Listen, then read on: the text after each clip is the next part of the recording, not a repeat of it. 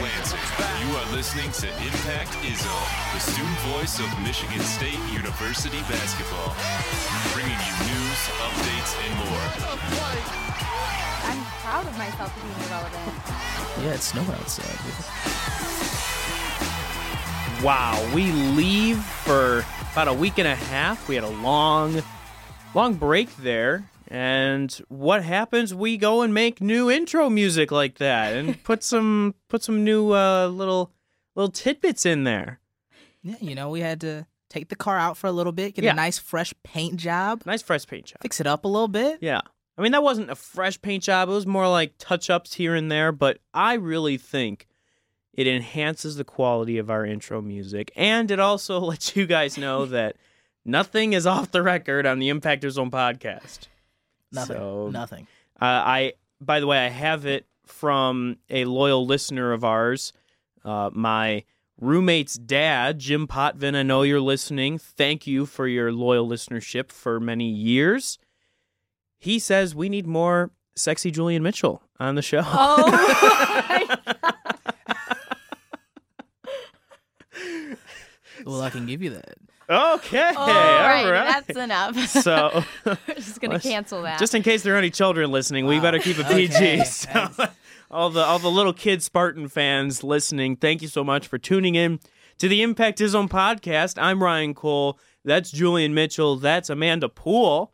And guys, it has been a little bit long, so thank you for tuning in today as we kind of wrap up 3, let's just face it, cupcake games, and get into the real meat of Michigan State's non-conference schedule. So, Julian, Amanda, let's have some fun today. Let's do it. You guys ready to rock? I mean, Ooh. I know Thanksgiving break is on the way, right? But this is a good weekend for college basketball, by the way. Oh, I mean, my goodness. everybody's looking ahead to, that college football Saturday, but Thanksgiving weekend always brings some fantastic college basketball tournaments. Fantastic. Maui Invitational's going on. It is right now, Duke yeah. won last night, and there's some great teams in there. Gonzaga as well. Auburn. Oh, just great for college basketball. And Michigan State plays on Thursday. Oh, they so, do? Yeah. Oh, gosh. Yeah. Well, we will get to that, but I mentioned the cupcakes. We got to go in a chronological order, everybody, and we have not talked about a Michigan State win in the regular season yet on the Impact Zone podcast, so we figure let's get 3 of them out of the way right here. So, Michigan State in the last week and a half has cruised right on by 3 lesser opponents they were supposed to beat. Florida Gulf Coast, they win that one 106-82. And then they go and beat Louisiana Monroe in a much lower scoring game, 80-59. And then Tennessee Tech, that was on Sunday, just by a tight margin of 101-33. Close game. Very close from the opening tip until about 20 seconds later. So, look, guys, to start off, I just don't think you can take away much from these games. I don't want to overanalyze or anything like that because, look, these are, like I said, games that Michigan State's supposed to win big. What are your initial things that come to mind when you think of how those 3 games went? Well, overall, looking at all 3, I just look at this Michigan State team and say, at least with these cupcake games, it's a good, not great at this point. Still a lot of work to be done. I think they've improved defensively, steadily in each game, although not the highest level of competition. Defense has gotten better. I think the offense still has some holes, but have seen a little bit of improvement on that side. So overall, it's clearly still a work in progress, and at least to have that time to work through your rotations and prepare for a gauntlet that you have going forward, that's going to help this team in the long run. I agree with Julian. I also think one of the biggest things I'm seeing, at least right away after these 3 games, is kind of the depth with this team. And yes, it is cupcake games where Izzo is, throwing in these freshmen, seeing how they do. But when they are put in, you do see a lot of potential, and you do see kind of a foreshadowing of what's going to be the team next year, which is kind of cool. But like Julian said, the offense is there. I can see MSU can score, it has the ability to score. Defense, it is getting better, but not to where they need to be if they want to get anywhere in the tournament. So. Defensively, that's the big thing. Yeah. I think that I think all 3 of us have been taking away. And I actually asked Tom Izzo about. I mean, look at the numbers. I mean, I know it's much more than points, but okay, let's face it. points are the way that a basketball game is won or lost. Michigan State has given up less points in each of its 4 games this year. They gave up 92 to Kansas and then come back against Florida Gulf Coast and give up 82. Now, you may argue they played worse defensively against Florida Gulf Coast, and I think I would tend to agree with that. But then they lock down a little more. Louisiana Monroe give up 59, and then Tennessee Tech only hangs 33 on Michigan State. So I asked Tom Izzo after the Tennessee Tech game, what has changed the most from the first 2 games, giving up 92 and 82, to the last 2 games, giving up 59 and 33? Well, I mean, some of it's the competition. I'm not going to lie to you, but I think some of it is us. I think Cash just played a lot better today against quicker guys, and I thought we did a better job of kind of shrinking the court and not giving up threes. Now, this wasn't a great three-point shooting team, but I thought that helped, and I just thought we got a little sloppy in those games, and we've really spent a lot of time on it. We spent a lot of time talking about it. It's not very often that people were shooting what they were shooting against us after a couple games, and to their players' credit, to the players' credit, and my staff, I think we worked on some things harder. We talked about defending without fouling. We talked about not giving up those straight line drives. We talked about not letting it go in the post so easy. We did a better job. Well, as you can imagine, that string of practices, I'm sure, after giving up those 92 and 82 totals, were not fun by any stretch of the imagination for the Michigan State student athletes. But, I mean, I tend to agree with Tom Izzo, and I believe that they probably did just hunker down on it and just work on it, because after those first 2 games, it was very obvious, yes, the offense is there. They can put up points. They're just fine with that. I mean, they put up 87 against a Kansas team that was #1 in the country. But defensively, they had a lot of work to do, so I think they put more of a focus on it, like he said in that clip.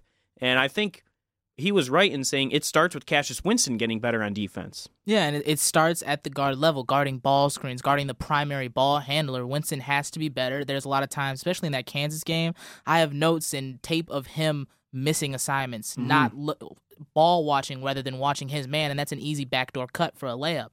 So it starts with him, and it starts with his energy. That's the biggest thing I've seen in these 3 games, is the energy of players out of Josh Langford and Nick Ward have all changed. Nick Ward was guarding ball screens and staying in front of guards, and that's energy, that's effort, and that's the biggest thing.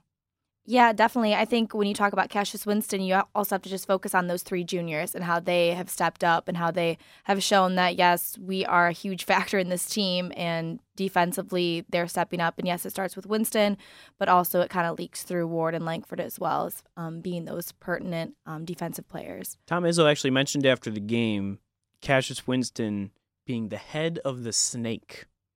How about that for an analogy? Ooh. The head of the snake.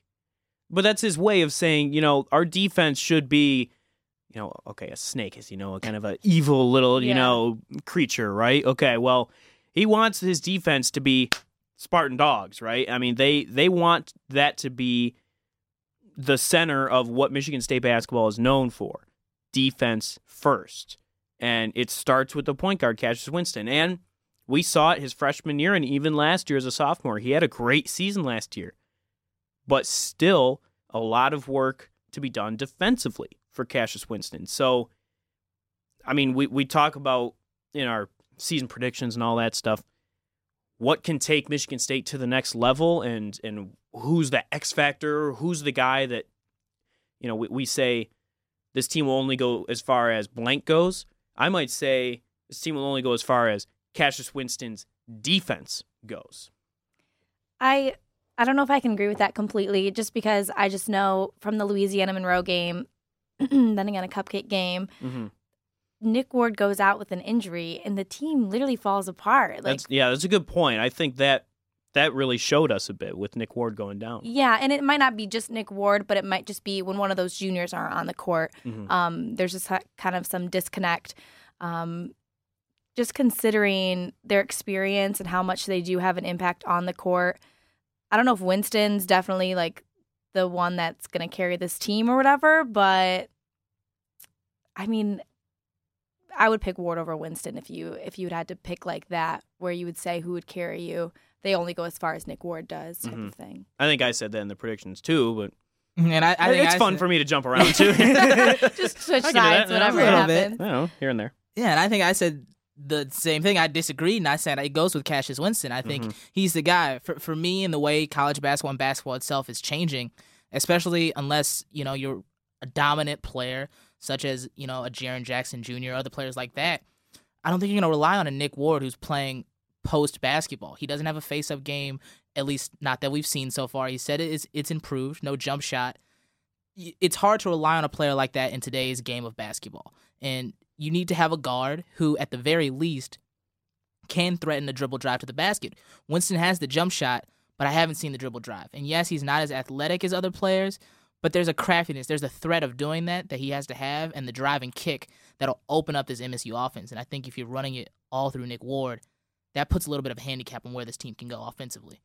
But I'm glad you brought up, Amanda, Nick Ward's injury. When he went down in that Louisiana Monroe game, and that was early on. I mean, he played 5 minutes in that game total, only ended up with 4 points. Michigan State really struggled for the rest of that first half. We saw them really, as far as execution-wise and knowing what to do, especially like, hey, shot clock's running down, who do you got to go to? And then Cassius Winston really had a tough first half as well, especially from outside. But what happened in that is you saw Kenny Goins step it up. 15 rebounds for Kenny Goins in that game, a career high. 13 rebounds for Xavier Tillman to go along with 11 points, both career highs. So if Nick Ward doesn't go down with that injury, I'm not saying, hey, it's a good thing he was injured, of course. You never want that to happen. But Michigan State, I think, learned a bit about itself and about that depth that we talked about. How do they replace a guy like Nick Ward? And hey, they may have had to play with those kind of guys this year if Nick Ward did go to the NBA. So it's I think at least promising to see for Spartan fans that Nick Ward, he's a dog down there. He really is. But if he's having an off night, Kenny Goins can step it up like that. Xavier Tillman can step it up like that. And then Cassius Winston can get hot from the start like he did in that second half. He scored 14 points in the first 3:08 of the second half to really put that game out of reach for Louisiana Monroe. So it was kind of a trial by fire thing. All of a sudden, they didn't know that he was going to be injured, but once it happened, they each kind of spread it out, right? And I think that was something that I learned about Michigan State in especially that Louisiana Monroe game. Yeah, no, I agree completely with that. Just especially after the first half, you're just like, okay, in the locker room, Izzo's got to be yelling at them, saying, get your stuff together. And you just don't know how they're going to come out mentally with, we don't know what even happened to Ward at that point in time. Well, I think they were up, 5 at the half in that? It was not that was tight. Yeah, you didn't know what was going to happen. It was 35-29. And wow. Yeah, and Winston just comes out with all of his buckets and 23 points that whole game, which you would not have predicted at the beginning of the game. Mm-mm. And that just kind of shows Michigan State's mentality and them, moving on and just getting back to the game of basketball and winning a game. So that's, like you said, it's promising to see where they'll go this season with that. Mm-hmm. And that's a big sign for them. And I think part of the issue came when Nick Ward goes down. Most of this Michigan State offense is run through feeding Nick Ward or screens involving Nick Ward. Mm-hmm. And so to see the team come out of halftime and Cassius Winston be more aggressive and realize Ward's out, someone has to step up. That's a big sign because, if I'm sitting up here on the microphone saying Cassius Winston is going to got to lead this team, those are moments you have to see from him. A guy who can step up, he's going to hit the shot. He had a lot of dribble drives too where he had a lot of and one shots to finish at the rim, and those are big plays if you're looking at Cassius Winston to be the guy. And so to stick with Nick Ward, I didn't even know if they were going to play him against Tennessee Tech. He went down, looked like an ankle injury. He hops back to the locker room, and we don't hear from him or see him after that. They said, it's not severe, but, day-to-day was his official listing. Well, I figure, okay, Tennessee Tech, do you really trot him out there? You've got 6 high-major opponents coming up in a row, by the way. Very excited to talk about those here in a bit, but I just think, they're not going to play Ward. No. They play Nick Ward. There he is warming up. And here's a stat line. 10 of 12 from the field, 23 points, 6 rebounds. I think he's okay. Yeah, I think he's just fine. I think He might be. I mean, he looked perfectly day to fine day. out there. Still Yeah, day to still day, day to day. but- We don't know if he'll play against UCLA. No, he looked great. And when you think about it, I mean, I think Nick Ward probably got scared. He probably got scared with that Louisiana Monroe injury because it's never really happened to him, right? And so he hops off, and I mean, you could hear a pin drop in the Breslin Center after Oh, that. yeah. By the way, that was Yeah. like not a single soul would say anything. They're like, Well, because he was laying there for a little bit Oh, and yeah. just banging his He fist pounded- on the yes, he ground, like pounded just the ground. banging it. And we're just like, what's going on? yeah. But and you'd imagine the team is thinking the same thing. Ward's probably thinking the same thing. I came back to school, and now Yeah. I'm gonna go Yeah. down with something. But comes back 4 days later, and he's just fine, I guess. So, yeah, Nick Ward. I mean, we saw that. The only thing that I'll say about Nick Ward, though, is through 4 games, we haven't really seen the outside game that we thought we'd see from him. That he talked about, the new and improved, on the court Nick Ward. So I kind of wonder if maybe he just kind of figured, okay, against these teams I can go back to my old ways, but then he'll pull that out against some of these high major teams they play against. I don't really know. Yeah, that's where it gets tough, and that's where I think it's going to be the difference. And, when I talk about Winston being the guy for this team, it's not to say Nick Ward isn't good or Nick Ward can't be a star. I believe he is, and he's going to put up points and be productive. But when it comes to playing more talented players, they're going to guard him harder in the post. Mm-hmm. In this game against Tennessee Tech, almost every time he got the ball down low, he had 1 foot in the paint. Yeah. That's an easy lefty jump hook for a guy like him. But he's going to have to show a face-up game as talent gets better at defending him underneath. That's a good point. He has to show more versatility against these teams that just have better athletes to defend him. Yeah, definitely. I think, as you said, Ryan, with these easy teams, he's just taking those easy shots because he can. He's doing that little post stuff down low because he can, and it's easy for him. But once he gets to the tougher teams, maybe we will see what he was talking about earlier with his jump shots and stuff like that. Just because maybe he'll be forced to make those other decisions. So we'll just have to see. So otherwise, any other things that really stand out to you guys? I want to say Joshua Langford is standing out to me, but he's just doing his job. Like, he's just doing what he does. That's a good way to put it. Yeah. He's such. He might be the quietest Yes. team leader in scoring Yes. in the country. Okay, he's averaging 17 a game. You know how I know that? Simple math. Here's his consistent totals for points in his 4 games: 18, 18, 16, 16. He's averaging 17 a game. That's what you need from Josh Langford. Yes, and exactly. I still feel like he can give you a little bit more, too. So that's a great point. Josh Langford has been a quiet leader, at least offensively, for this team.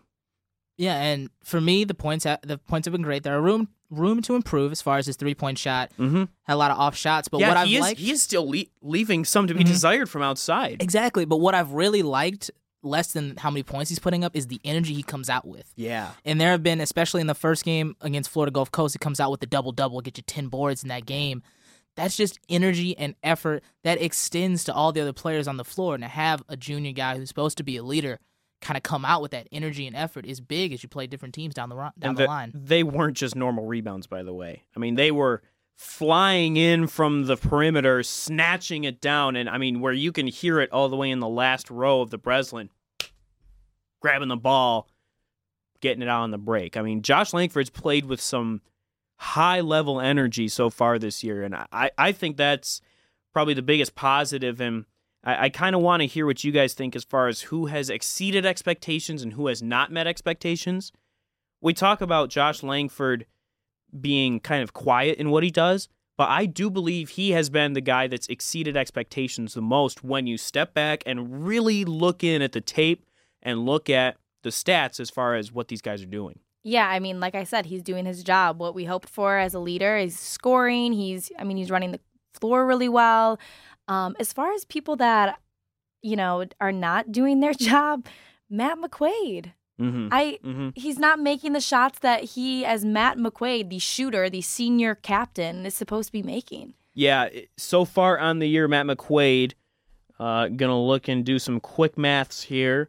It was 1 for 5 from 3 against Tennessee Tech, which puts him at 4 for 14 on the year, which is not the totals that you need from Matt McQuaid. That's in the 20s as far as the percentage-wise. He needs to be that knockdown shooter. You're absolutely right. Averaging about 8 a game. What he's done a bit is he's driven the ball a little bit more, I think, as opposed to just being a spot-up shooter. I tend to agree. I think Matt McQuaid, at least on the offensive end, because I think he does not ever get enough credit defensively for what he does.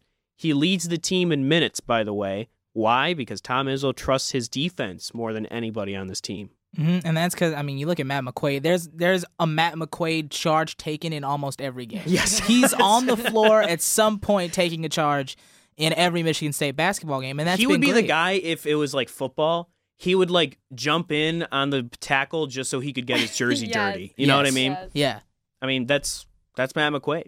He's the guy where you Hit the deck. He could have no points in the game, but you'd be like, that kid had an impact. Oh, yeah. I saw him all over the floor. Oh, Loose yeah. balls, Yeah. charges. He was everywhere. Mm-hmm. Always on the ground. Always on the the ground. floor. Always on. Why is Matt McQuaid on the floor again? Oh, I probably took a charge. They should put him in that Libman suit. The guy that comes out to sweep Oh, at my halftime. God. They should put him out there because he's on the ground most of the I time. say they're probably angry because, like, Matt, will you get off the ground? I'm tired of scrubbing your sweat off the court every 5 seconds. That's the truth. I mean, that's kind of what he's done so far. I just feel like his role has got to be more.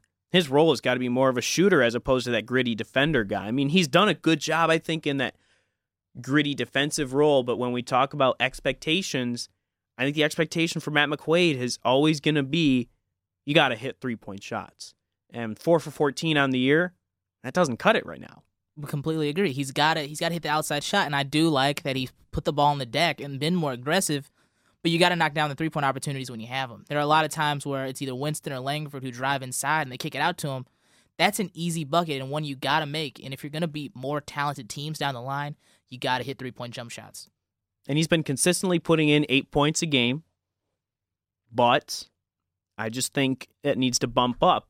I mean, make 2 more threes and you're talking about 14 points a game, right? I mean, that's huge for this team. That puts you second on the team. Okay, third in points per game behind Langford and Winston. But Matt McQuaid's got to hit those 3-point shots, and especially, I mean, against some of these better teams that we're going to see Michigan State play against. I mean, Michigan State needs Matt McQuaid from outside. And the 3-point shooting has not quite been there for Michigan State. We talked about Josh Langford. He came into the Tennessee Tech game 35% from 3. Cassius Winston struggling a little from outside. Those guys were in that 40% range the last year or two. I think this Michigan State team has a lot better 3-point shooting in them that we haven't seen yet.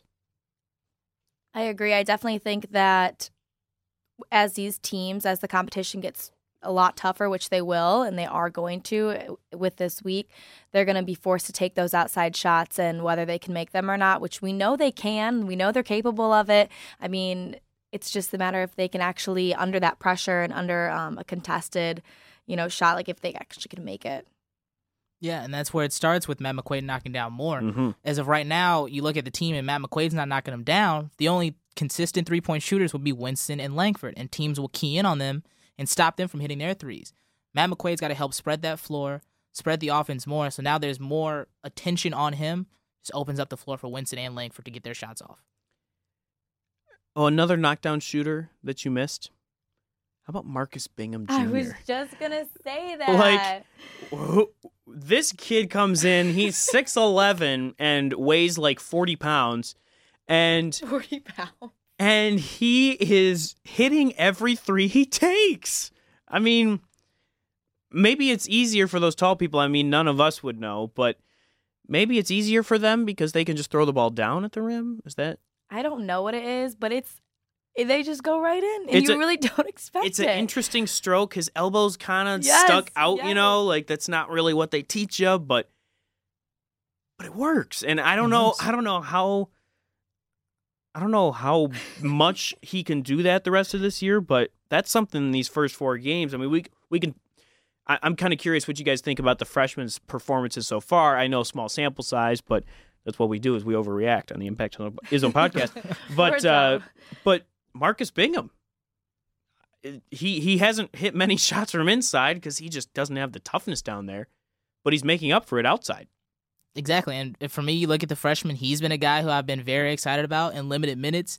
I mean, he's 3 of 5 on the season from 3 when he gets in the game, and that's big for this Michigan State offense. Mm-hmm. If Tom Izzo is willing to work with lineups and rotations, maybe see Bingham in at the 4, slot him in at the small ball 5, that's a guy who's going to open up this offense to do everything. And another one guy I've been impressed with is Foster Loyer. I think he's been solid in the time he's had. Defense is still a little bit of a struggle, but offensively, he's managed the game, slowed down the pace, made it work. And, I mean, you talk about that last game against Tennessee Tech. When the shot clock was running down, he goes right to the basket, creates opportunities for the offense. And that's huge for a freshman like him to have that understanding of the game. It's great to see that. Not only a scorer is Foster Loyer, but a playmaker too. He's found a couple of nice passes and everything, and I think that's the only thing with his offense is I think he's a scorer first, and I think he's got that kind of mentality. It's creating for the rest of the team and making plays for the rest, and he's done a decent job of that so far. Honestly, when we talk about the freshmen, yes, there's great potential in all of them. They still make me nervous when they all sub in, besides Aaron Henry. When he goes in, I'm not nervous. I do not get nervous about him messing up or anything. He just seems like he just fits right in. I mean, body-wise, strength-wise, obviously. I mean, Bingham gets in there, and I just know he's just going to get the ball knocked out of his hands, which he does. Mm-hmm. Foster Loyer, yes, he has these great plays, great moves, but I still feel like he struggles way too much on defense to be that confident. So, but, I mean, Aaron Henry, I'm just really looking forward to him getting more play time and more, opportunities to make some plays and see what he can do. And I think we haven't seen enough of Gabe Brown or Thomas Kithier to really kind of gauge that, paint much of a picture for them, right?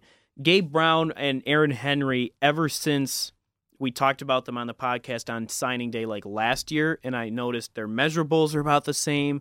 They seemed very similar, but Henry has just a different kind of motor and ability to absorb contact and just he wants to get physical. Yeah. He really does. Brown, a little bit more finesse, and he wants to kind of stay outside a little more. And what Henry has done for this offense when he comes in is slash. And he's done a really nice job of that, had a great baseline drive and then dunk in transition late in the Tennessee Tech game. Now, I think you're right, Amanda. Aaron Henry is the one that is just the most ready to play. We've heard that from Tom Izzo since September, and I think fans now can see why that is. So I said we couldn't take away much, but here we are 27 minutes into the podcast, and we took away a lot from those 3 games, so that's good. But no, it's just, that's the state of Michigan State basketball right now is, hey, Josh Langford's consistent, but there are still a lot of guys that can be giving a little bit more. And that's why I'm excited to see this Las Vegas Invitational, and then following that, the ACC Big Ten Challenge, and then 2 Big Ten games, by the way, and then a road trip to Florida.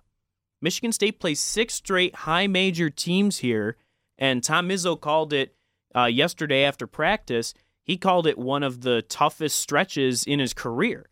Now, they're not playing a number 1 team per se, but they're playing early on, after 4 games, they're playing some teams that have great shots in their respective conferences, and especially with a rotation that it's 7 to 8 deep right now. Tom Izzo has mentioned that. So we got the 5 starters, right? Winston, Langford, McQuaid, Goins has been starting at the 4 still, and Nick Ward. Xavier Tillman, Kyle Arns, Aaron Henry. That's your 8 right now that he's the most confident in putting in a rotation in some of these games. And I wonder if he's at all going to break out of that and expand that at all early on in crucial minutes against UCLA, against North Carolina or Texas, and then especially in those road trips coming up too. So certainly an interesting time coming up for Michigan State. Before I get to that, of course, I do want to mention the early signing period that was last week. Interesting news for Michigan State because Malik Hall signed with the Spartans. That is a kid who just committed, actually. He's out of Sunrise Academy in Kansas, same one that Tum Tum Nairn went to, by the way. He's a power forward listed at 6'7", 190, 4-star recruit in that number 40 to 50 range by a lot of recruiting services. He officially signed with Michigan State. But they have a commit who has not yet signed. And I'm kind of interested with this. This is Rocket Watts. Rocket Watts out of Ohio, Spire Academy. Kind of a combo guard at 6'2", 175. Said that he was committing to Michigan State around that number 30 range as far as his player recruiting rankings. Has not signed yet. I don't know enough about the recruiting cycle to give a take on this or anything, or give a scoop. I don't have any scoops. Sorry, people looking for a scoop. Say scoop one more time. Scoop. There we go. I'll put that in the intro too. Impact scoop. I don't know what this is, but I think it should make Spartan fans a little wary, especially knowing what's happened with some other recruits that have kind of been looking at Michigan State all along, and then all of a sudden they flip somewhere else. Definitely not talking about Brian Bowen at all. Not at all. It's kind of strange. I think we're just doing what we do on the Impact Zone, where we just read into things way too much. Maybe it's just a simple, I just have to think about it a little bit more. Right. I need time before it's actually a serious thing. But then again, when you think about it, if he really wants to play for Michigan State, it shouldn't be a issue. Yeah, I mean, he committed a couple months ago, and I mean, what's the big idea? Yeah, what's the big idea? He hasn't signed yet, so I don't know. I mean, obviously, keep it here with the show. We're gonna figure out, kind of what's going on when it comes out. But those are 2 4-star kids. But also, Michigan State has some more recruiting to do for this upcoming class. They've got, I believe, 1 more spot right now that is open, and they may even take 2 as well and find another spot. But there are 3 5-star guys out there right now.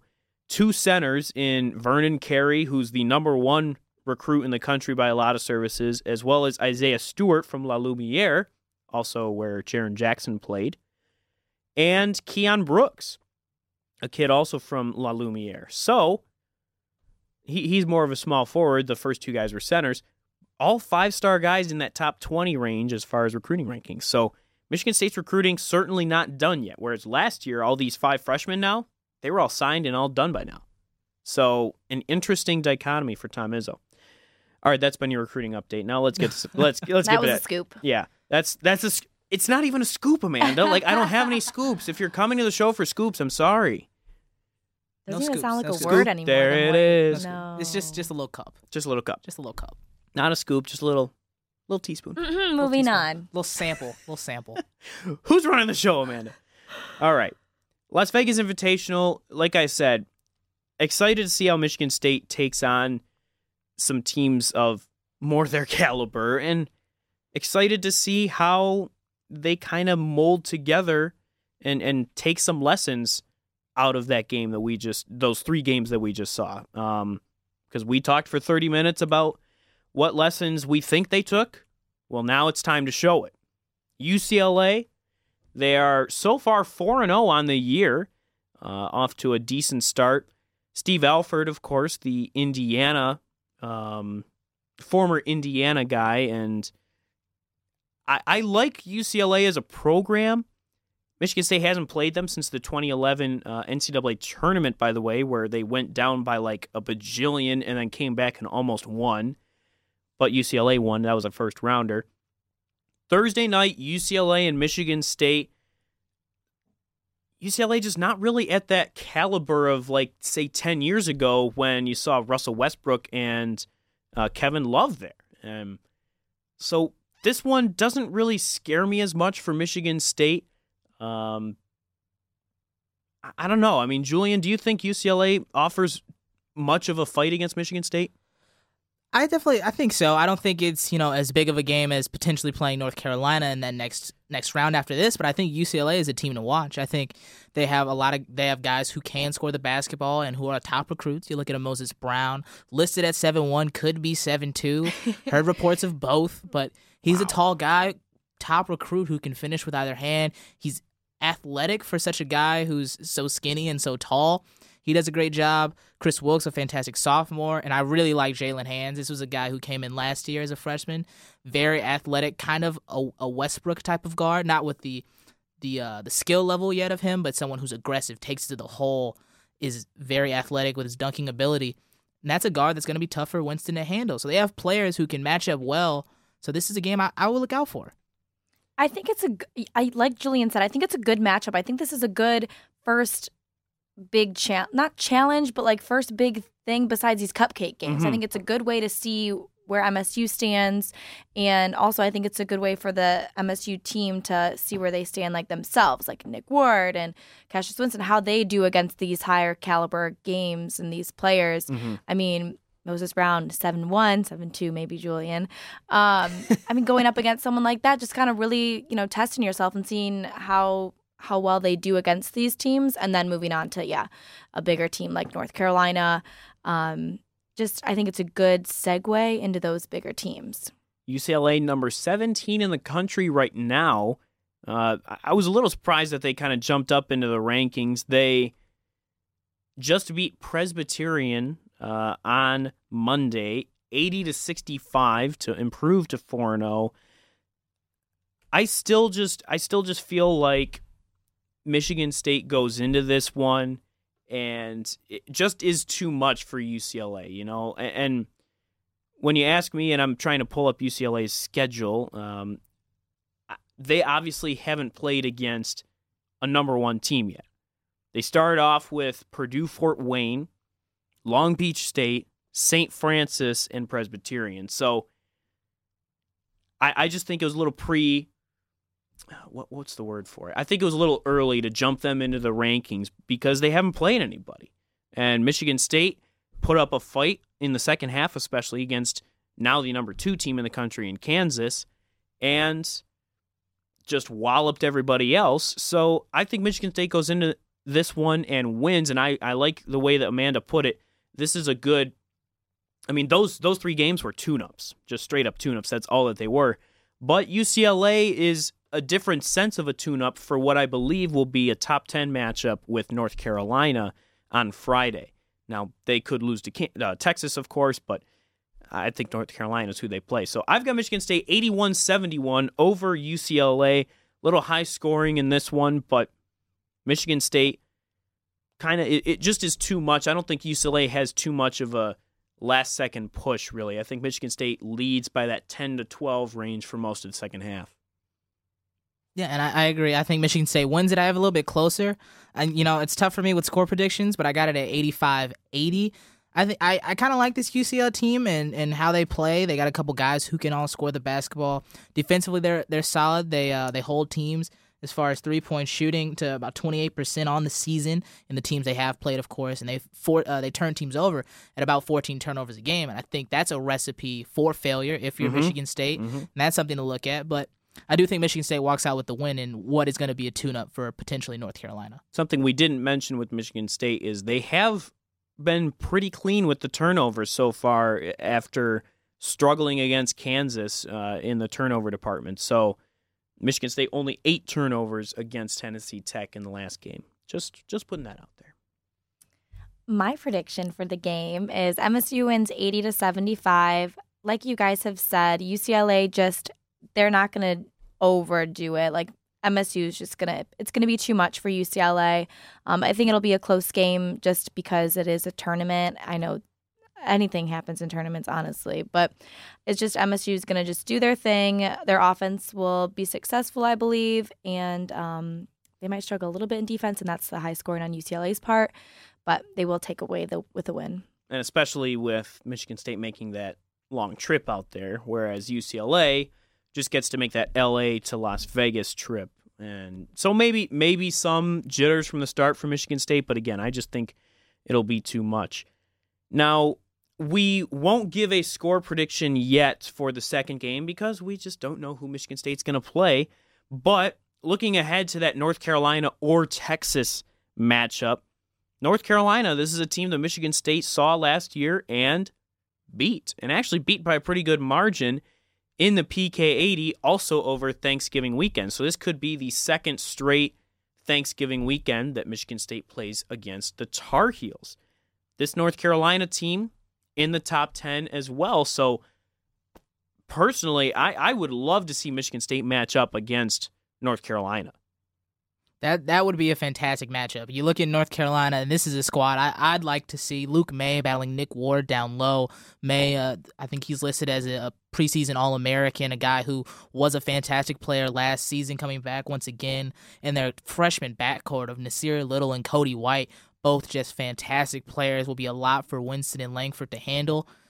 This is just a team that matches up well with Michigan State, and I think it's going to be a battle of some top-tier talent.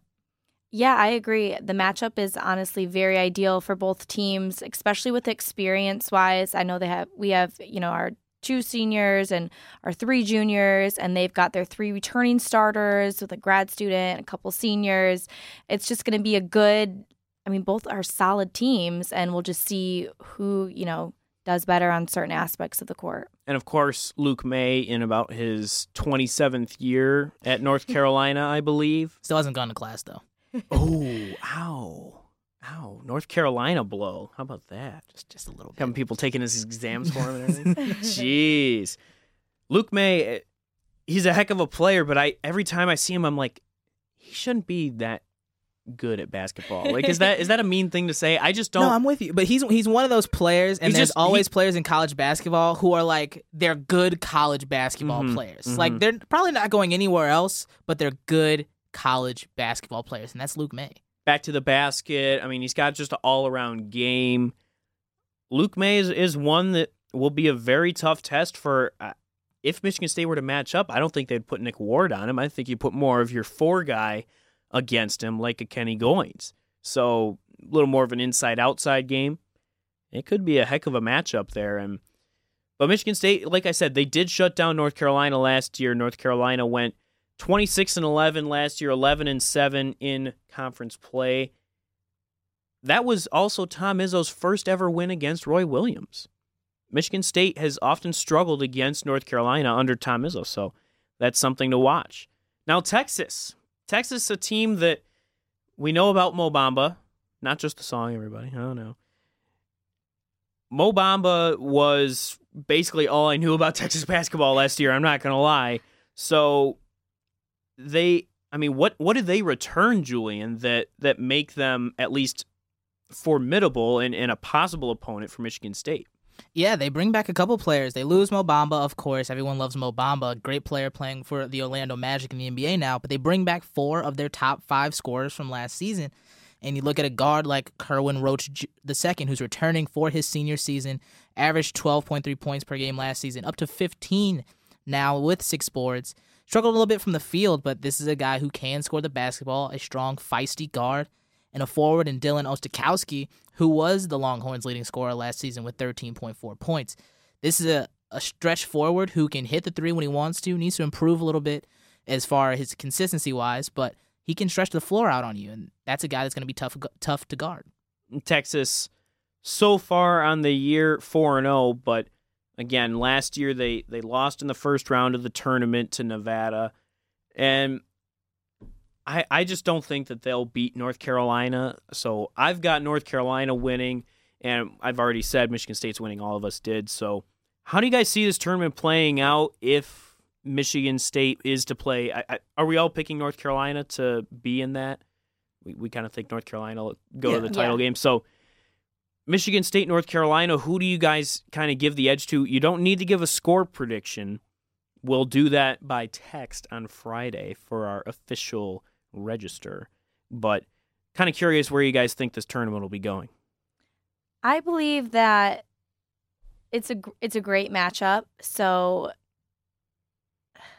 I believe MSU wins, but it's going to be a very close game. I think it's just going to come down to who can actually make the shots. And as MSU has been struggling with actually making those key shots at some moments, I don't know for sure if they'll win, but I'm going to pick them to win as my prediction. thus far, just because I think that a Tom Izzo team in a tournament is more likely to win. And I'll agree with that. I'm going to pick Michigan State to win this thing. I also said that before the season started. I thought they would go out to Vegas and win this. We saw them win that PK 80 last year, and that really kind of propelled them. I think the reason, though, and kind of what Amanda is alluding to, is I think Michigan State, we've seen that there's much more to give. And I'm kind of picking Michigan State to pull out some stops that we haven't seen quite yet, but we know they kind of can do. Whether it's Nick Ward showing a little bit of that inside-outside game, whether it's Matt McQuaid going off from outside, whether it's Cassius Winston becoming like a lockdown defender. I mean, Michigan State held North Carolina to their lowest field goal percentage in like program history last year, by the way. So I think all of those things, I feel like one of them is going to happen, and it's going to propel Michigan State against a top 10 North Carolina team to win it. I'm going to be different. I have North Carolina in this game. I'm going to be different. I just think, looking on paper, North Carolina has just a more talented team than Michigan State, and I think there are a lot of what-ifs for Michigan State to win. There's going to have to be a step up, as you said, of Cassius Winston on defense. I don't know yet who's the main scorer, who's the guy you're going to go to for a bucket, and if they can get that bucket against better talent against North Carolina. So I give it to North Carolina. I think it'll be a close game. What's going to be the thing for me is whether Michigan State can pick it up on the defensive end of the basketball. Very important. And like I said, though, North Carolina really struggled against that Spartan defense last year. Out there in Portland, Oregon, Michigan State and North Carolina could very well show down once again on the West Coast. But then back to the East Coast as Michigan State. That'll be a Thursday-Friday tournament. So unlike last year where they played through Sunday of that weekend, Michigan State will get to come back on Saturday, maybe catch that Saturday football game against Rutgers, where they and probably 5 of their closest friends will be at Spartan Stadium. I'll be one of them, I know. But I'm not optimistic about that one. But that's for the Spartan Red Zone podcast to talk about. Michigan State then has to prepare for a road trip to Louisville. Louisville so far this year 3-0. So Michigan State playing against 3 straight teams that are currently undefeated. So, I mean, when you ask me, now Louisville does play against number 5 Tennessee on Wednesday. I think we're going to learn the most about Louisville in that game, and we'll get more of an idea of that. So I'm also going to say we withhold our predictions on that game, but kind of a prediction of how the game will go and where Michigan State will go with it. Amanda, Louisville, you were charged with previewing Louisville. So this is your time. Oh, gotcha. Uh, I usually have a good transition or segue, but I'm like that wasn't at all. I know you did this. So. I do think this is looking like really far in ahead, and just seeing how MSU is going to play in this tournament, we'll have to just see what to expect with Louisville. But Louisville itself, good team. We'll see if they match up pretty well. They've got players to watch: Darius Perry and Jordan Nwora. We just kind of they've got a couple players to watch. I mean, Michigan State has a couple players to watch too, but Louisville's going to be comfortable. They're going to be in their own home. Mm-hmm. Michigan State's going to be on the road, as they have been the past couple of games. I just think that it just depends on if Michigan State actually shows up with their team. Louisville be there, warm, comfortable, just fine with their players, and the matchup will be good. It'll be a good game. Like I said, we're going to know much more about them after that Tennessee game. They've got a new coach this year. Chris Mack comes there from Xavier. This is definitely one of those rebuilding years for Louisville, and I'm kind of interested to see if that home court means much, but I think Michigan State, again, maybe I'm showing too much confidence in these guys. I know there are a lot of things that we still need to see, but I'm going to go again with that argument that I said against North Carolina. Michigan State, I think, has some parts of their game that can still show out, and I'm kind of expecting 1 or 2 of those storylines to kind of break out in these big games to get Michigan State rolling through the stretch and into December. So that's just my take as they look ahead to that Tuesday game against Louisville. Mm-hmm. And I think Michigan State wins this one. I think this Louisville team is a lot like the Texas team that Michigan State is not going to see, or the Texas and the UCLA team looking at the schedule, because these are two teams where they're in kind of a rebuild year where they have talented players, but not necessarily guys where you look at a North Carolina where you're like Luke May's an All-American or Nasir Little is a freshman who's going to be a top player in college basketball. They don't have those kind of guys, and this is more of a Michigan State kind of game where they don't have to play uber talented players, and they can play well enough to win this game, and I think they do. I tend to agree. I think we're also, I have to put this programming note out there, Impact, we're trying to figure out if it's feasible to go to Louisville, get that game going. Kentucky. Hopefully we'll run into Patino. To the legendary KFC Yum Center is the location for that one. What a name. I know. What a name. You know KFC dropped the bag for that one. The KFC Yum Center. Well, also Louisville, like everything else there was named Papa John's, and now they can't really be named Papa John's because other things happened. But yeah, that kind of got out of there. But hey, the KFC Yum Center lives on, and that's the location for that one. But boy, this is going to be some exciting times for Michigan State basketball, but mostly because we're going to learn a lot more about this team. I mean, we're going to learn much, much more about Michigan State and how well this team is going to do this year in the next 3 games than we have in the last 3 games. So a great episode to kind of be right stuck in the between them, right? I mean, we took away a lot from those 3 games before, but it's go time. It's Thanksgiving weekend, which means Turkey. College basketball. No. Oh. Oh, and Black Friday shopping. Oh boy. my gosh. Yes, here you we guys don't go. understand how And excited college I basketball. am. I had to put that in there for Amanda. Black Friday shopping. I can't contain myself sometimes. Cyber Monday. Don't leave the house. Oh my gosh. Here's the game plan. Cyber Monday, eat your Thanksgiving leftovers, don't leave the house, and buy everything you want on Amazon. Ooh-wee. There's no fun in that, though. There's no What do you physical mean? activity. I don't need moving the spoon of food to my mouth is physical activity enough. No. That's my way of lifting. That's how I get these arms big. Well, guys, Impact Is On Season 6, Episode 5 has come and gone. Amanda, final thoughts on this episode? How I know that Zach Swysicki always did this. How would you rate the episode? I'll just put that out there for him. This one, honestly, I was slightly annoyed with the word scoop, but I'll get over it. Other than that, I'm very excited to see this Michigan State team up against some real competition so we can talk and actually be accurate when we kind of reflect on the games. Accurate. No, accuracy is important on the Impact Is On podcast. It is. We're big J journalists. But yeah, this is a great episode. Shout out to Zach. Mm-hmm. Shout out to Sly. Shout out to May Man. But yeah, great episode. I think this is the turning point for both the podcast and Michigan State as we are entering a gauntlet here, having some big things to talk about. I can't think of anything else to say to close the episode out. That was very well put, Julian Mitchell. Thank you. Very well put, Amanda Poole. I'm Ryan Cole.